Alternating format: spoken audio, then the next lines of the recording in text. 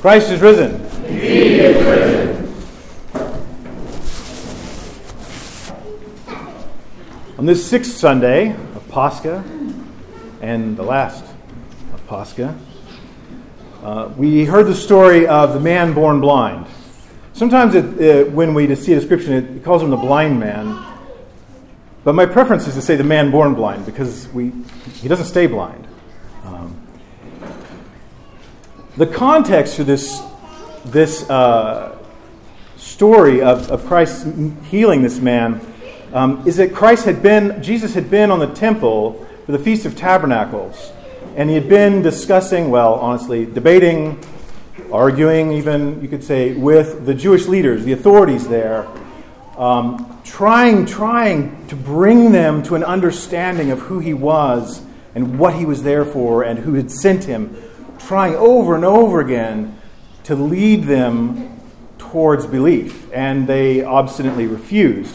In fact, the last thing he said before this reading, the last thing Jesus said before we get to this reading, in the debate with them, is he said, "Before Abraham was, I am."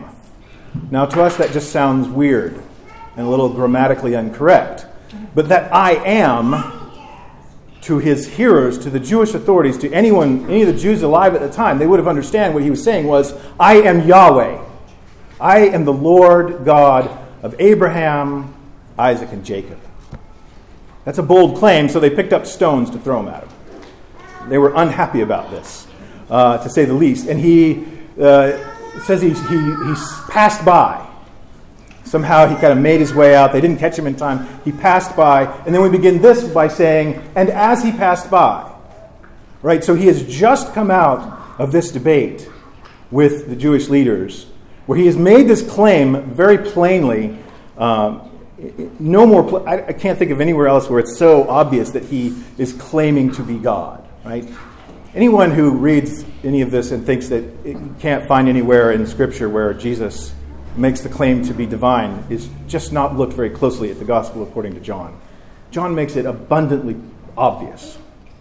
So anyway, he's just come out of making this claim, and he seeks out this blind man. He seeks this blind man because he's about to do something that will demonstrate that he is I am. That his claim is true.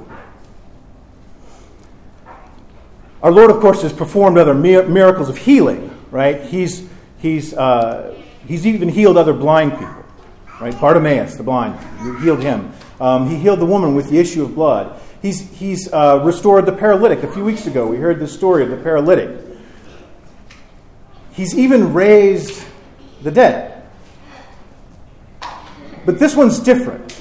All of those other ones, I would suggest, are in a sense a restoration, a return to the previous condition those people were in. Even the ones where he resuscitated the dead, right? He brought them back to their previous life. This one's different. This man had no eyes. He can't simply just heal him by returning him to his previous condition, because he had no eyes. This is a very different sort of healing. And how does he go about doing it? He doesn't simply say to the man, "Your faith has made you whole." In fact, he doesn't even talk to the man before he heals him. So what he does is he spits on the ground and takes the dirt and his saliva and works it into clay and wipes it on the man's eyes, right? This should absolutely remind us of Genesis 2. A fountain came up from the ground and watered the whole face of the earth. Then God formed man of dust from the ground. At this point, Jesus is doing another act of creation. No one else can do this. Our friend, the blind man, whose name, by the way, I discovered, is Caledonius, according to tradition. He even says later on, this is unheard of. No one's ever done this before. Given someone's sight who was born blind.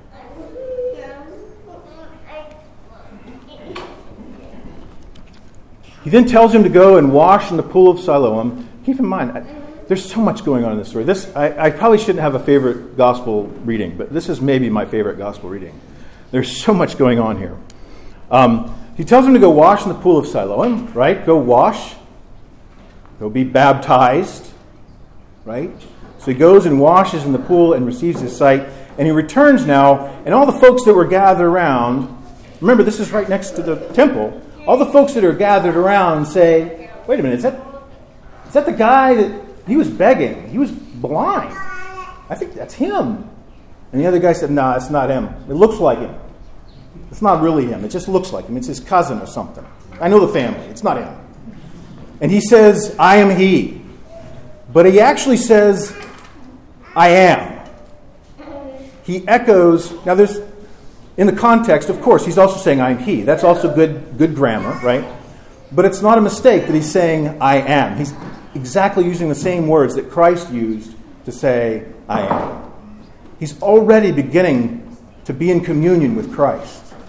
He's already beginning to identify with Christ. So they ask him, how did this happen? And he describes how it happens. And they said, well, let's go see the Pharisees. They need to know about this miracle. So they go up to the Pharisees. The people Jesus had just been arguing with about who he was and what he was here to do. The Pharisees ask him, how did this happen? And he repeats the story again. And they're not sure what to think about this. And they say, well, what do you say about it? The whole time, they're trying to trap him. They're trying to find some way that they can attack Jesus over this, entirely ignoring the miracle itself, right? They've done this before. They get upset at someone for carrying their bed, ignoring the fact that they've just been healed. He says, he's a prophet. And they said, well, we still don't think we believe that you were born this way. Bring his parents in here. And notice how they ask his parents, is this your son whom you say was born blind? You say, do you really make that claim? Is he really your son? Are you sure now, under oath, that he was born blind? And of course they say, yes, this is our son. He was born blind. We don't know how he can see now. And we don't know who did it, but definitely our son. And John is funny. John, in his gospel, there's definitely humor here. They say, he's an adult. Ask him. He can tell you.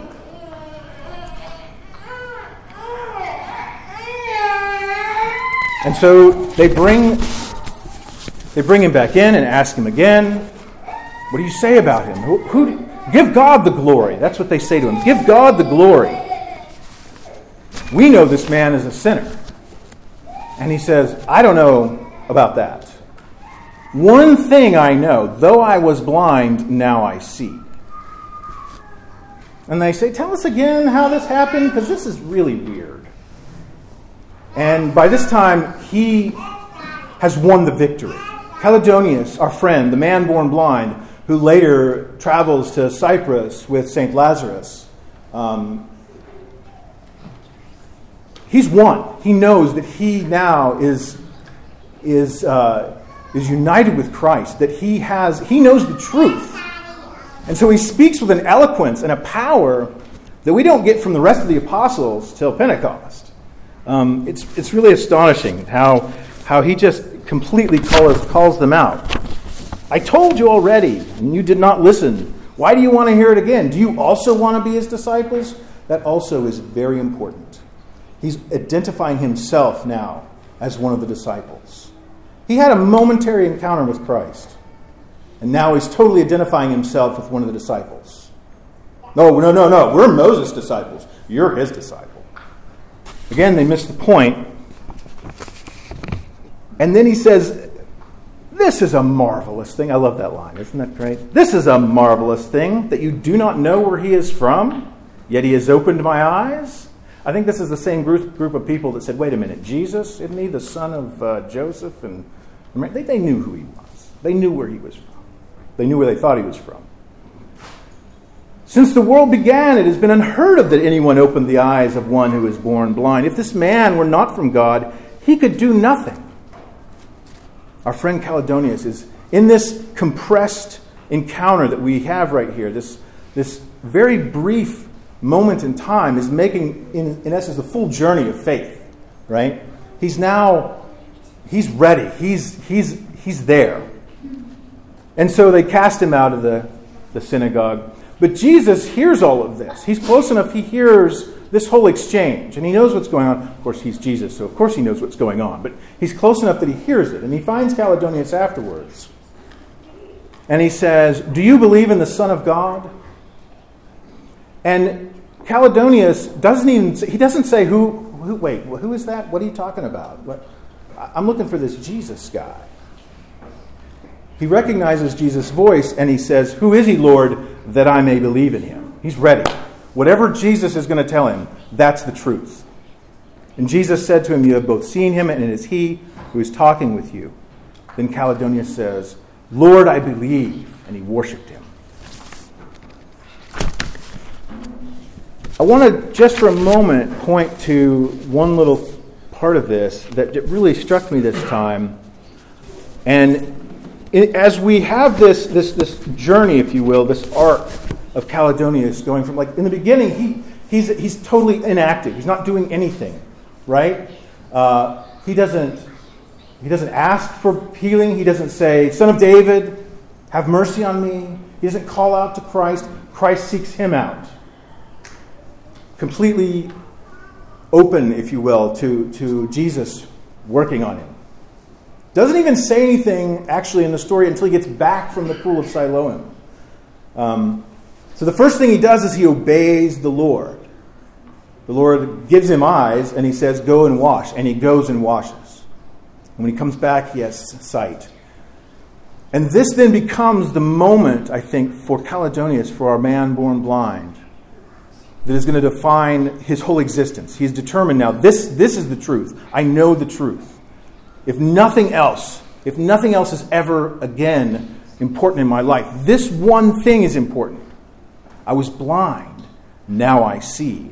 And I will base everything else on that. I was blind, now I see. When he gets questioned by the Pharisees, he doesn't have all the answers. He didn't get a chance to ask many of them. He doesn't have all the answers. Just like we don't have all the answers. But this one thing I know, though I was blind, now I see. So even if we don't have the answers, this one thing we know, Christ is risen. If Christ is risen, nothing else matters. If Christ is not risen, nothing else matters. This is our one thing. Christ is risen. At this last Sunday of Pascha, this is in essence kind of the last time, although next couple of days, next few days, we'll still get to say it. But this is the last Sunday where we're all gathered together and we'll say this, that Christ is risen. So we also cry out with David from the Psalms, "One thing have I asked of the Lord." One thing. David just, one thing. Right? The man born blind, Caledonius, our friend. "One thing I know. One thing. That I may dwell in the house of the Lord all the days of my life, so that I may behold the beauty of the Lord and visit his holy temple." We also have this one thing. This one thing.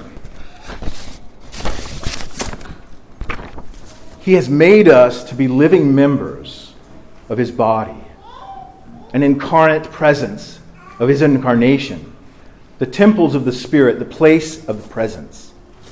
Since Christ has come into the world, the time of man has come, but not man as severed from God, separated from him, alien to him, but a wonderful time when in those who have discovered Christ, in those who have believed in him, who have become one with him, in those who have that one thing, those men to whom God has entrusted the care of his world, people can both receive divine and human mercy and see human compassion, human love, human joy.